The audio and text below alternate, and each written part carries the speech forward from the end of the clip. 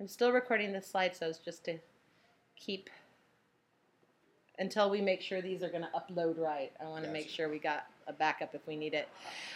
Number 6 is where we are today, and I don't think we're going to talk about anything. Like that? No, I will not. I'm going to sit back. I can adjust it to however you want. He's like, I'm waiting for you to get comfy. I'm going to sit back. I thought about sitting up, but no, I'm not, because I don't think I'll stay there. Okay, so we're talking about, last week we talked about men who have strong suspicion and evidence that their wives have cheated on them, or strong suspicion and no evidence, but somebody's telling them that's happening. And this week we're going to start talking about the Nazirite vow.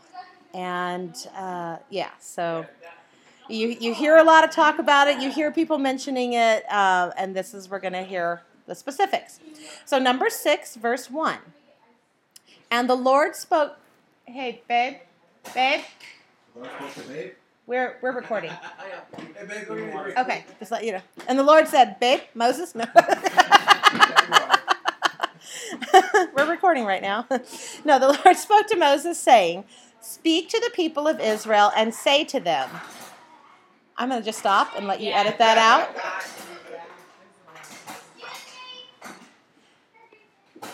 We'll just let you get settled out there.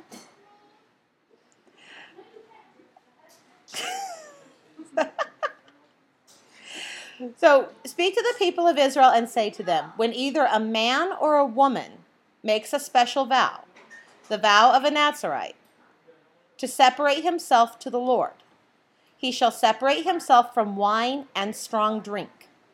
He shall drink no vinegar made from wine or strong drink, and shall not drink any juice of grapes or eat grapes, fresh or dried. So Alexis is in a Nazirite vow because she's allergic to grapes. So God put her in a Nazirite vow, except that she doesn't have the other stuff because you've cut her hair. So, but all the days of his separation he shall eat nothing that is produced by the grapevine, not even the seeds or the skins. Something about grapes here, huh? Oh yes. And then what is it? No vinegar made. No vinegar. Yeah, no strong drink, no vinegar. All the days of his vow of separation, no razor shall touch his head. Until the time is completed for which he separates himself to the Lord, he shall be holy. He shall let the locks of hair of his head grow long. All the days that he separates himself to the Lord, he shall not go near a dead body, not even for his father or for his mother.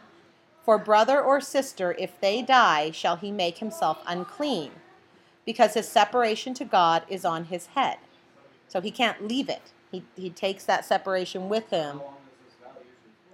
It's for good question. It's for however long they pronounce it will be. But a lot of what I read when I was researching this said that if a faithful Jew so much as refuses a glass of wine when offered, they are considered to be in a 30-day minimum Nazirite vow. If they refuse a glass of wine, if I offer you wine and you say, no, I'm not drinking that, then that puts you in a 30-day Nazirite vow. Whether you ask for it or not. Well, it's just automatic. I mean, you can take it and not drink it. But to make the declaration that you are not drinking wine is to declare that you are in that vow. Well, he didn't drink any wine for his whole life. I thought he did drink wine. He didn't drink wine? When did he eat grapes? Oh, maybe he was messing up all sorts of things there. Yeah. You thought Girly Bits was funny. Wait till we get to Samson and Delilah. That's a nasty story. For his whole life, yeah. His mother, it was a covenant God made with his mother that he was supposed to live out. And, yeah. Well, yeah, that's right. It comes with its perks. That's right. That incredible strength was not something he was complaining about, you know. That's right. And he used it. Oh, yes, he did. Not always correctly, but he used it. Yes.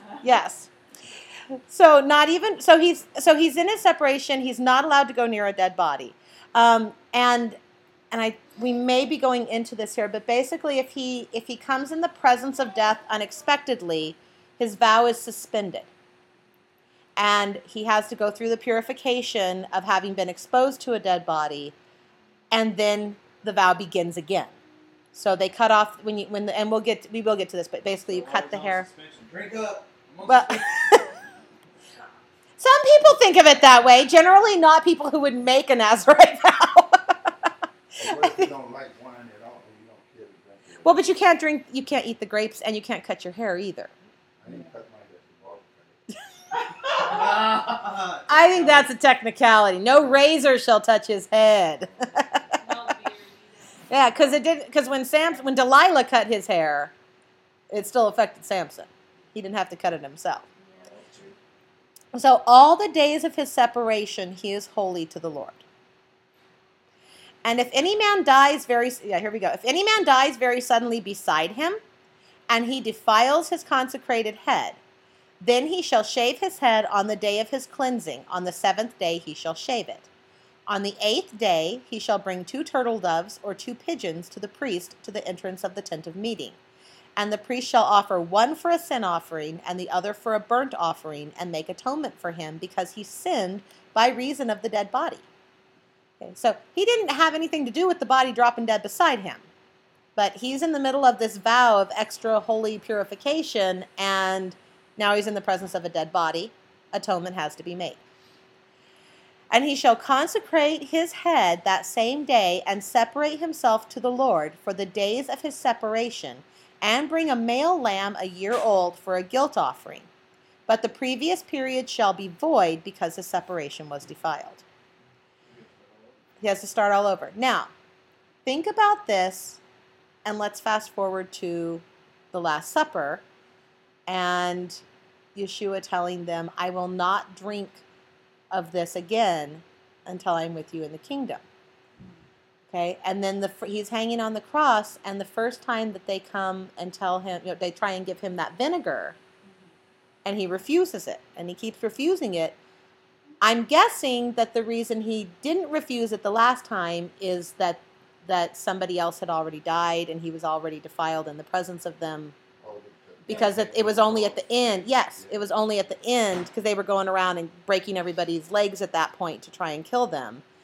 And it was only at the very end that he actually drank the vinegar. But at the point that he's in the presence of a dead body, it's null until he's purified and cleansed of it. So, probably not. I mean, he may have been. Because it was an act of mercy, and I don't think that they really cared about. I mean, he was a pretty public figure, and there was a whole lot of controversy around him even being there. But that's.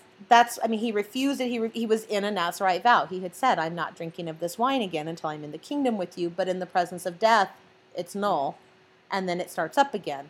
So there's some interesting stuff out there you can go and read about whether Yeshua is actually in a Nazarite vow now, waiting for the things we're studying in Revelation to take place.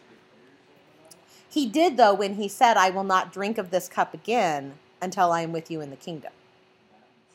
That was a declaration of a Nazarite vow. So he set himself apart in this holy vow, and I, there's some interesting stuff that you can find to read, and I'm sure some wacky stuff too, but there is some really good stuff out there about it. Okay, but the previous period shall be void, because the separation was defiled. And this is the law for the Nazarite when the time of his separation has been completed. He shall be brought to the entrance of the tent of meeting, and he shall bring his gift to the Lord, 1 male lamb a year old without blemish for a burnt offering, and 1 ewe lamb a year old without blemish as a sin offering, and 1 ram without blemish as a peace offering, and a basket of unleavened bread, loaves of fine flour mixed with oil, and unleavened wafers smeared with oil, and their grain offering and their drink offerings. Back in the days, this is the law of the Nazarite. Mm-hmm. Do what? It was just someone who set themselves apart. Someone who said, I'm declaring a Nazarite vow. I'm not going to drink wine or partake of these things for 1 month or 1 year or, So you declare that out as yes, yes. Why do they have to do a guilt offering and a sin offering? Only in the presence of a dead person. Oh, No. for the sin offering one.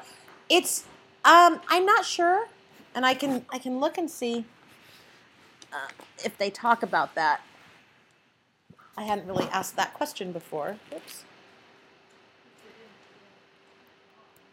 It could be praying to No, but they were also, yeah, it may have been. I don't know. I'm not going to answer. I'm going to look, because if I answer, that's when I sometimes say things I wish I hadn't said. So 6 is what, verse 14. Why does a Nazarite bring a sin offering after a period of sanctity and devotion? You ask. They ask also. And it says, because it would have been fitting to continue the abstinence from worldly pleasure and extend the vow of Nazaretism indefinitely. The sin offering atones for his decision to return to temporal pursuits. Yeah. And remember, it's all a picture. I mean, basically, he's saying, I finished, or he or she is saying, I finished this vow. I'm going to step back and continue my life where I will be going about sinning. I'm not going to continue.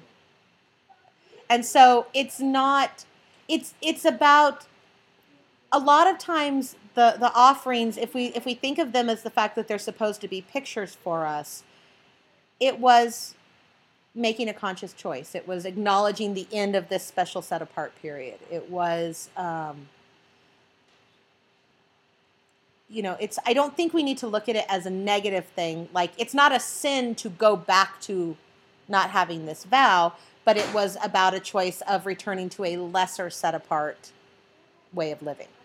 And I know, like, there have been times where I have been abstaining from something and I've been feeling really good, and then I make that choice to eat it again, even if it's not something that makes me sick, but I eat that choice, I go, yeah, no, I'm not going to feel great, but I'm eating it, and there is, I think it's about acknowledging these things, and if I've been not eating something and I'm feeling really clean and pure and I'm really good, there is an acknowledgement of, yeah, and I ate it. Now I don't feel so good. So, so I think it's really just about acknowledging that. And that was Ramban. He tends to be a little bit on the more intense side, and he has the only answer to that question. So I don't know that it's something that there was a lot of debate about, that I don't think it was, I think they just said, God just said to do it. So we're doing it, and it marks this and we're going on. There is a very interesting book, and I think I would have to find it, but I think I know where it is. Samuel Martin wrote a little book that talks about the mark of Cain, and his father was a professor at the University of Israel. It was the University of Israel. And he puts forth the idea that the mark of Cain was actually a Nazirite vow. That it was his hair that everyone saw that set him apart, and that it was in atonement for what he'd done to Abel that he committed himself to a higher level of being set apart and sanctity, and so that this was actually first instituted with Cain. And that's, I think, he makes a lot of really strongly supported arguments. It's very interesting. Not something I take I'm not going to go preaching that the mark of Cain is a Nazirite vow, but it made me go, okay. And that would be an interesting beginning of this vow, and why it was so specific, and why maybe a sin offering was involved with stepping out of it. And I don't think it was something that, that was being done all the time. It's definitely, just like I don't think men were bringing their wives before the priest all the time and accusing them of cheating. I mean, it was a vow that was available to you, and it was a specific vow. And it's very interesting that in the midst of everything, here is this very specific vow that involves abstaining from wine, abstaining from grapes, abstaining, Though I do have to laugh because I've met Christians who don't drink and they just say, "Oh, I'm in a Nazarite vow." I'm like, "When did you get your hair cut?" You know, maybe you should stop saying you're in a Nazarite vow if you're not actually in a Nazarite vow, because there's some pretty specific requirements on that. It's great you're abstaining from wine. I got no problem with that. Not a Nazarite vow. And contrary to some things I've heard, Church of the Nazarenes is not about their general stance that abstinence is good. It's not a denomination about being in a Nazarite vow. So, so when, this is the law, verse 13, this is the law for the Nazarite when the time of his separation has been complete. Okay, so he brings all the offerings, basket of unleavened bread, loaves of fine flour mixed with oil, unleavened wafers smeared with oil, and keeping in mind that there's a lot of oil, which always represents the Spirit, that the wine represents, the offering and the blood, and they bring their grain offering and their drink offerings. Verse 16, and the priest shall bring them before the Lord and offer his sin offering and his burnt offering, and he shall offer the ram as a sacrifice of peace offering to the Lord with the basket of unleavened bread. The priest shall also offer its grain offering and its drink offering, and the Nazarite shall shave his consecrated head at the entrance of the tent of meeting, and shall take the hair from his consecrated head and put it on the fire that is under the sacrifice of the peace offering. So, shaves his head, gives it to God. Not the head, the hair. Shaves his hair, gives it to God. And the priest shall take the shoulder of the ram when it is boiled, and one unleavened loaf out of the basket, and one unleavened wafer, and shall put them in the hands of the Nazarite, after he has shaved the hair of his consecration. And the priest shall wave them for a wave offering before the Lord. They are a holy portion for the priest, together with the breast that is waved and the thigh that is contributed. And after that the Nazarite may drink wine. This is the law of the Nazarite, but if he vows an offering to the Lord above his Nazarite vow, as he can afford, in exact accordance with the vow that he takes, then he shall do in addition to the law of the Nazarite. So in other words, this is the minimum vow.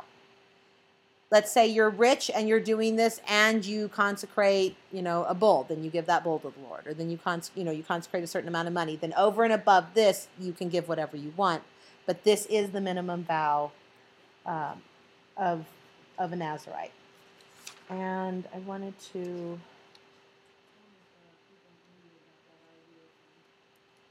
They might have.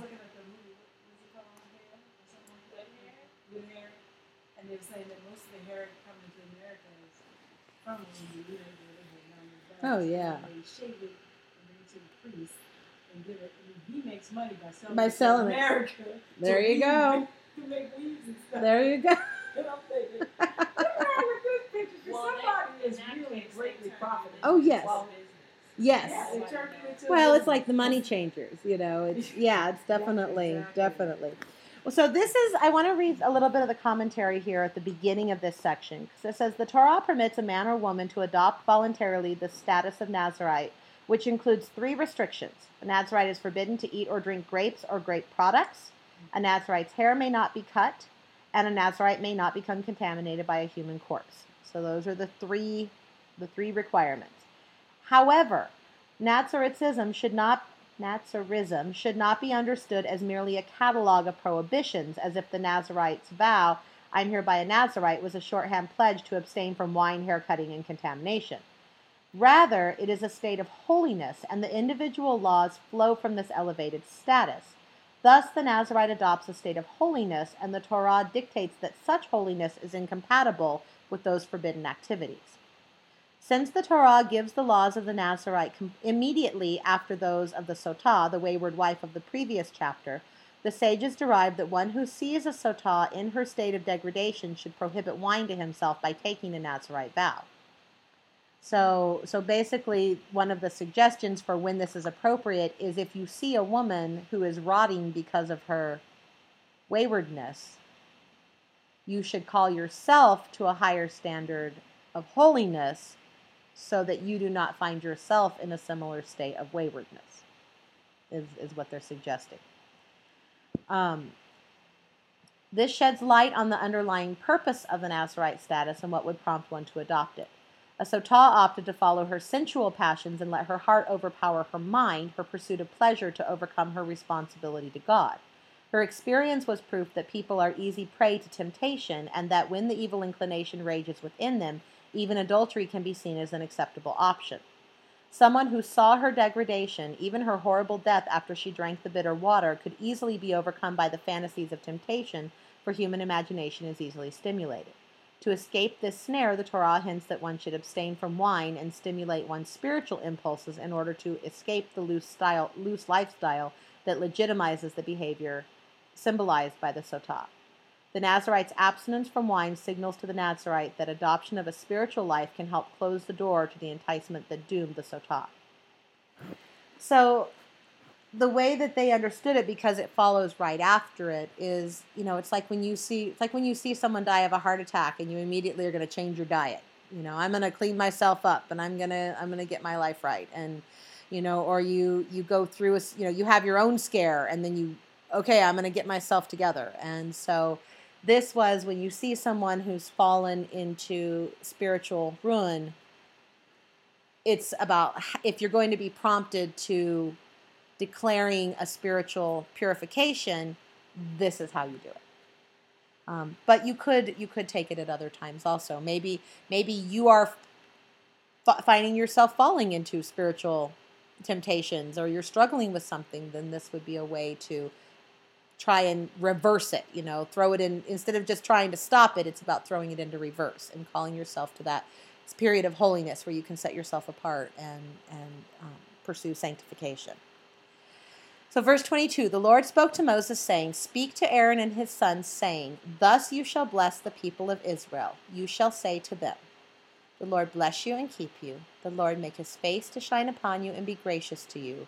The Lord lift up his countenance upon you and give you peace.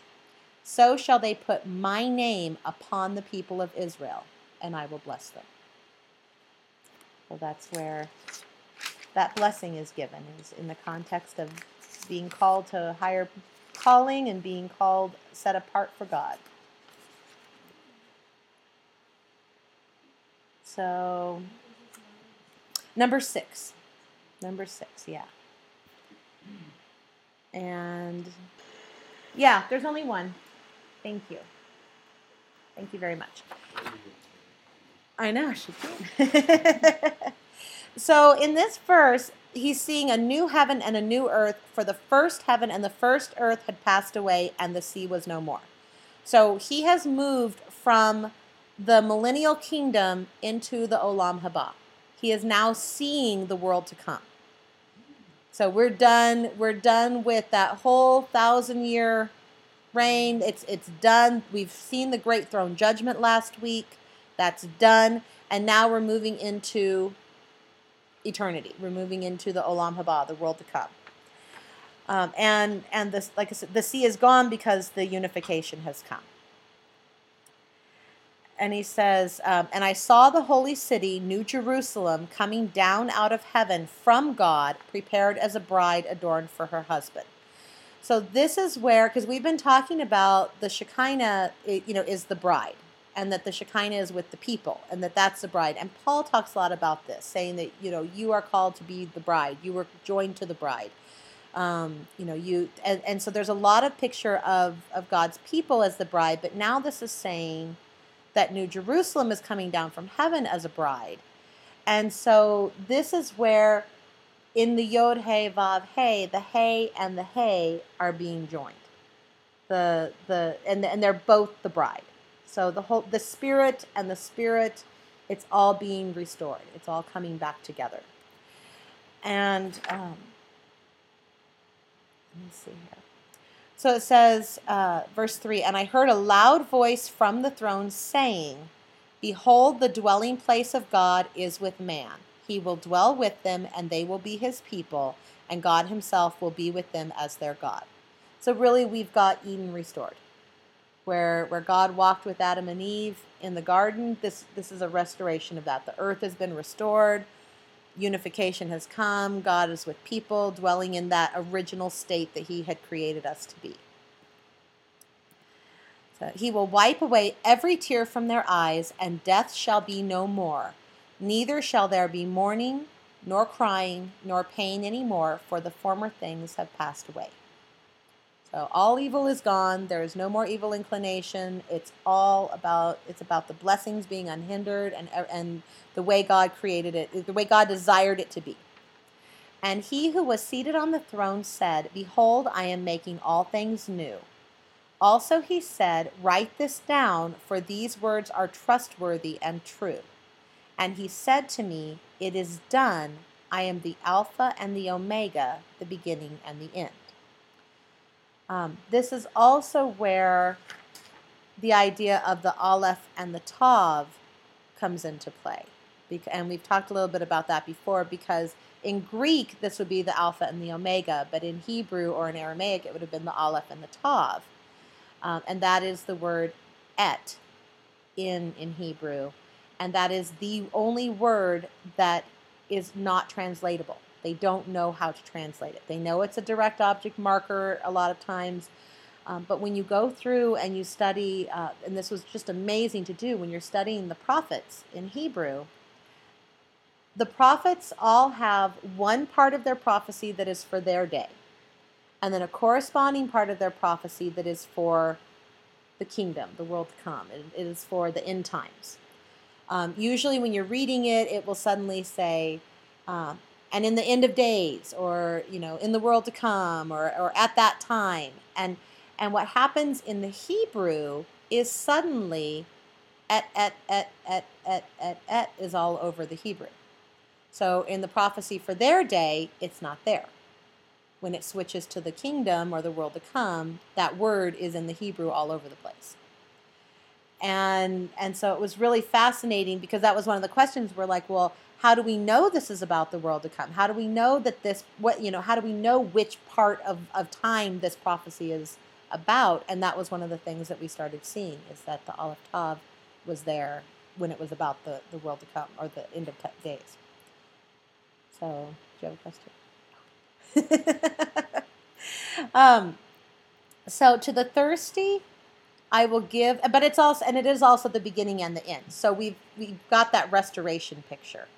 As he created it to be, so it is now. As he was in the beginning, so he has brought us all back to be. To the thirsty, I will give from the spring of the water of life without payment. To the one who conquers will have this heritage, and I will be his God, and he will be my son. And let's see. But as for the cowardly, the faithless, the detestable, as for murderers, the sexually immoral, sorcerers, idolaters, and all liars, their portion will be in the lake that burns with fire and sulfur, which is the second death. So what this is saying is that those people who pursued sin, and that was their idol, that was what they worshiped, that was their identity, was in their sin, they have gone into the lake that we had at the end, the lake of fire that was at the end of the last chapter. They're not here. So this isn't talking about more that is going to happen to them. This is basically saying those people who pursued those things didn't make it into this life. They died in the second death. They're done. Now just the righteous, the ones who are with God, get to be with God in the world to come. And I think it's really important, because this is the way that this is talking about them. That was their identity. I mean, people commit sins, but it is a very different thing than that being their identity. Someone telling a lie does not mean they're a liar. You're a liar. I can't trust anything that comes out of your mouth. All you do is lie. And when our identity is in God, when our identity is in Yeshua, this is why Paul keeps saying your identity is in Yeshua. Stop pursuing these things. Stop doing these things. These are not you. These are not who you are. It's kind of a strange analogy, but when I first got married, it took me a year to stop signing my last name, my maiden name, on my checks, because it was just automatic. It was my habit. It was what I'd always done. And thankfully my middle initial has the same starting letter as my last name. So for a year, all of my checks were Crystal M. Lutton, So, but I had a new identity, and it took me a while to get used to that. It took me a while to to get comfortable in that new identity. I was living as a wife. I was being a wife. I was changing, some of my habits. I was adapting to this new relationship. And that was one of the things that was just kept sticking out in my head. It's like, I'm signing the wrong name, and so I was changing. And that's how I kind of look at Paul saying to the people, okay, you've got the relationship. Stop signing that last name. Stop doing those things that are just the holdout of your past life. You're done with that. Put it aside. So these are not people who committed a sin. These are people who never changed their identity. They were not part of the kingdom. They were part of the world. They were part of these things. So verse 9, then came one of the 7 angels who had the 7 bowls full of the 7 last plagues. And this is not new plagues. These are one of the angels he saw before who had those last 7 plagues. That angel came to him and said, come, I will show you the bride, the wife of the Lamb. And let me see. And he carried me away in the spirit to a great high mountain and showed me the holy city Jerusalem coming down out of heaven from God, having the glory of God, its radiance like a most rare jewel, like a jasper, clear as crystal. It had a great high wall with 12 gates, and at the gates 12 angels, and on the gates the names of the 12 tribes of the sons of Israel were inscribed. On the east 3 gates, on the north 3 gates, on the south 3 gates, and on the west 3 gates. And the wall of the city had 12 foundations, and on them were the 12 names of the 12 apostles of the Lamb. So we're seeing that the new Jerusalem is built on a foundation of the apostles, and the gates are the tribes. And it says in the notes that I have for this is about fulfillment of the prophet Ezekiel. Ezekiel says in chapter 48, 32 through 35, it says, and the gates of the city shall be after the names of the tribes of Israel. 3 gates on the northward, 1 gate of Reuben, 1 gate of Judah, 1 gate of Levi. And on the east side there is a measure of 4,503 gates, and 1 gate of Joseph, 1 gate of Benjamin, 1 gate of Dan. And at the south side there is a measure of 4,503 and 3 gates, 1 gate of Simeon, 1 gate of Issachar, 1 gate of Zebulun. And the west side there is a measure of 4,500, with their 3 gates, 1 gate of Gad, 1 gate of Asher, 1 gate of Naphtali. It shall be 18,000 measures around, and the name of the city from that day shall be, the Lord is there. And it says also the 12 gates are found and foundations are found expressed as adornment of the matron or Jerusalem in this passage from the Zohar. It says, observe this, the 12 tribes are the adornments of the matron. When Jacob was about to depart from the world and saw that he was perfected on every side, with Abraham at his right, Isaac at his left, himself in the center, and the Shekinah in front of him, he called his sons round him in order that both the lower and the upper might be fitly adorned. So he called his sons around him at his death in this order, is what they're saying. That basically his death became a unification, a picture of the New Jerusalem, where everything was united, because that was his, his role as one of the patriarchs was to unite the spiritual and the physical. He talked about his 2 main wives, that Rachel was his earthly physical love, and she represented, it was from her that Joseph came, who saved the Israelites in Egypt, in this world. But it was from Leah, who was more spiritual, that Judah came, from whom the Messiah came, and so she was the one who saved the people for the world to come. And so at his death, he had them all surrounding him in that picture of what was going to happen now at the end of Revelation and what we see in Ezekiel. And so there's all of this connection. And then the number 12 is well associated with Israel, but it's also talked about in different concepts like creation, the community of Israel, the high priest, Jacob and where he put his sons, the lower world being patterned on the upper world, the upper and lower Shekinah, spiritual connections between various stones. The stones that David wore on his breastplate, there were 12 of them. So there's 12 is a real completion number and And so we find here 12 foundations, the 12 gates. And verse 15, or verse 14, and the wall of the city had, do what? On the 12th, there you go. Mm-hmm. 7 and 12. Yeah. Oh, that is very cool. And so the 12 names of the 12 apostles of the Lamb, and the one who spoke, verse 15, the one who spoke with me had a measuring rod of gold to measure the city and its gates and walls. The city lies 4 square, its length the same as its width, and he measured the city with his rod 12,000 stadia. Its length and width and height are equal. So that was what we saw also in that passage from Ezekiel, that it was 4,000 on each side. I'm sure it was a Greek measurement. Yeah, I would have to look it up, but because they have in here, and that's what's so interesting. It's because it just says in the Ezekiel there's a measure of 4,500, and it doesn't say what. So it's whatever this rod that they're measuring, 4,000 rods, 4,000 of his. That's right.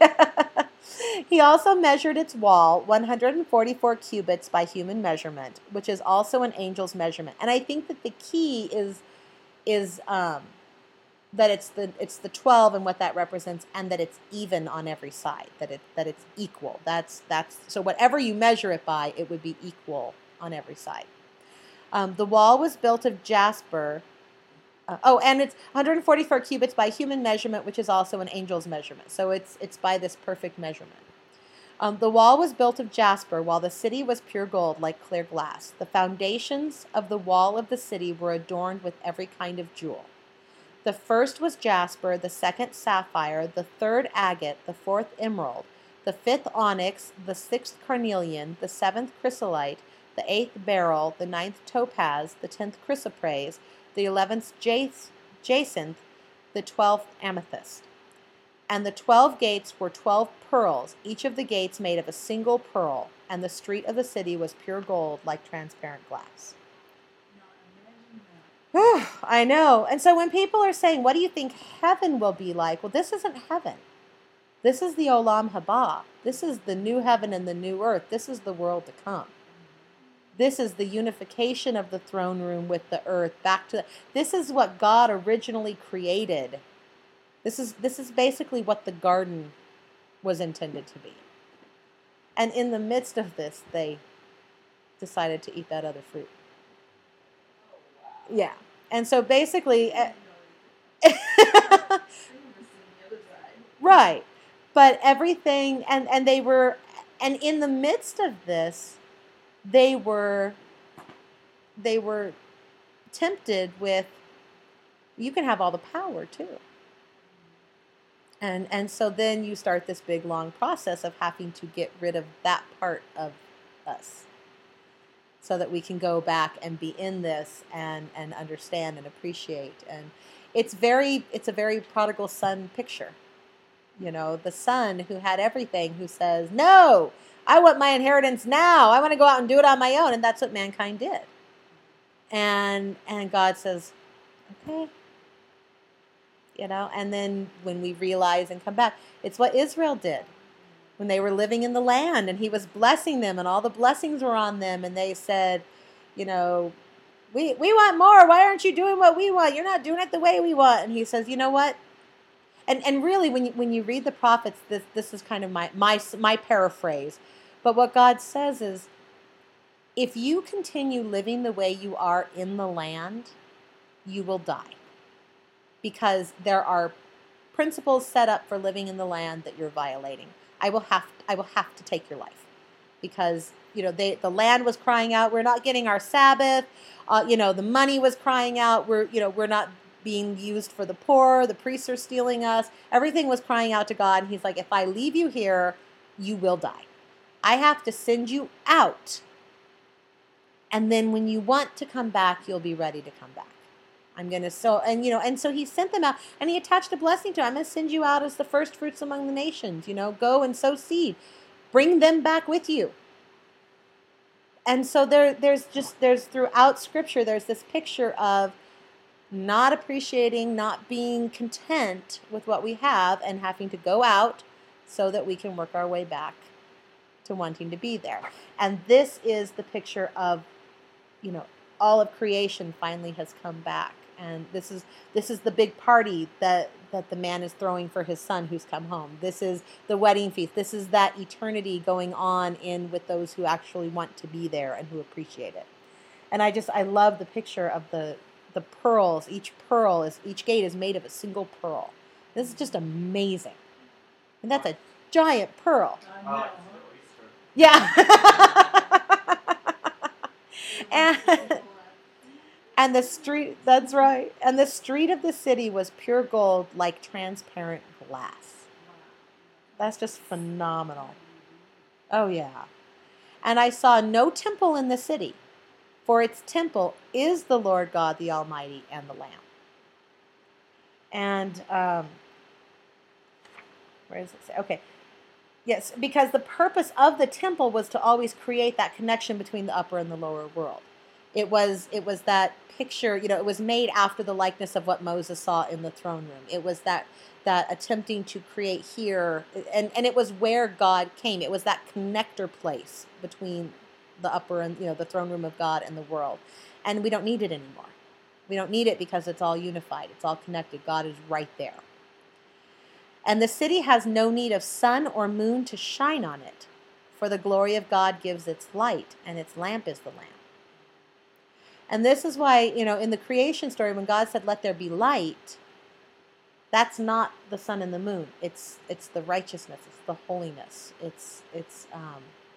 I love, a friend of mine was watching a science thing, and it was talking about what happened at the Big Bang, the quote unquote Big Bang.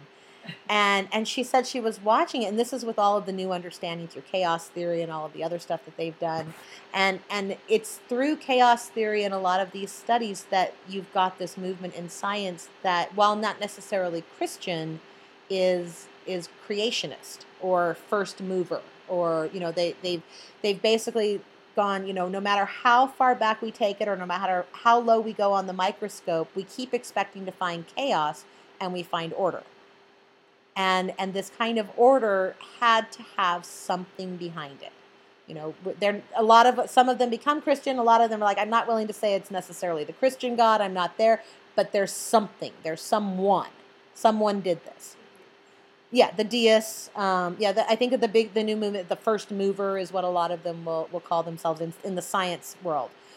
But when she was telling me what the description was, it said something happened and matter and antimatter separated. And when matter and antimatter separate, you have light and dark. And that's when you read through Genesis, it reads very much like this, that matter and antimatter separated, and then things were formed. And so this is, we don't need the sun and the moon anymore, because we have the light, that light that was first created. And its gates will never be shut by day, and there will be no night there. They will bring into it the glory and the honor of the nations. So this is everyone who's there. There's the Israelites, there's those from the nations who came and attached themselves to God. But nothing unclean will ever enter it, nor anyone who does what is detestable or false, but only those who are written in the Lamb's Book of Life. So this is, John's saying here, the only way to get into this place is to attach yourself to the Lamb. It's to attach yourself to God. It's to be in the Lamb's Book of Life. That's your golden ticket. If you want to get in, you gotta be in the Lamb's Book of Life. If you're not there, you can't get in. And the whole point of all of the things that happened in Revelation were to push so that it's a birth. You've got people who are still in the undecided, and the labor pains start, and one way or the other, you're going to be in one book or the other. And so it's moving you forward, it's progressing you, so that whoever's not going to make it doesn't come, and whoever does gets shot out into the Olam Haba, and they're there. And that's life. And if you didn't make it through this birth into the Olam Haba, you're gone. It is the restored earth. It is back to what Eden was supposed. It's in a lot of Hebrew writings. It's called Gan Eden or Gan Eden or Pan Eden, and we're actually going to read. There's the River of Eden. We're going to read about in chapter 22. So there's more imagery from Genesis that we're going to even get to in that last chapter. So here we are in a beautiful, beautiful, beautiful place. You know, again, not scary. Not scary. It's you want to be here. You want to have survived and made it through. Thoughts, questions, grand declarations? Okay, then may the Lord bless you and keep you. May the Lord make his face shine upon you and be gracious unto you. May the Lord turn his countenance upon you and grant you his peace. Amen. As we await this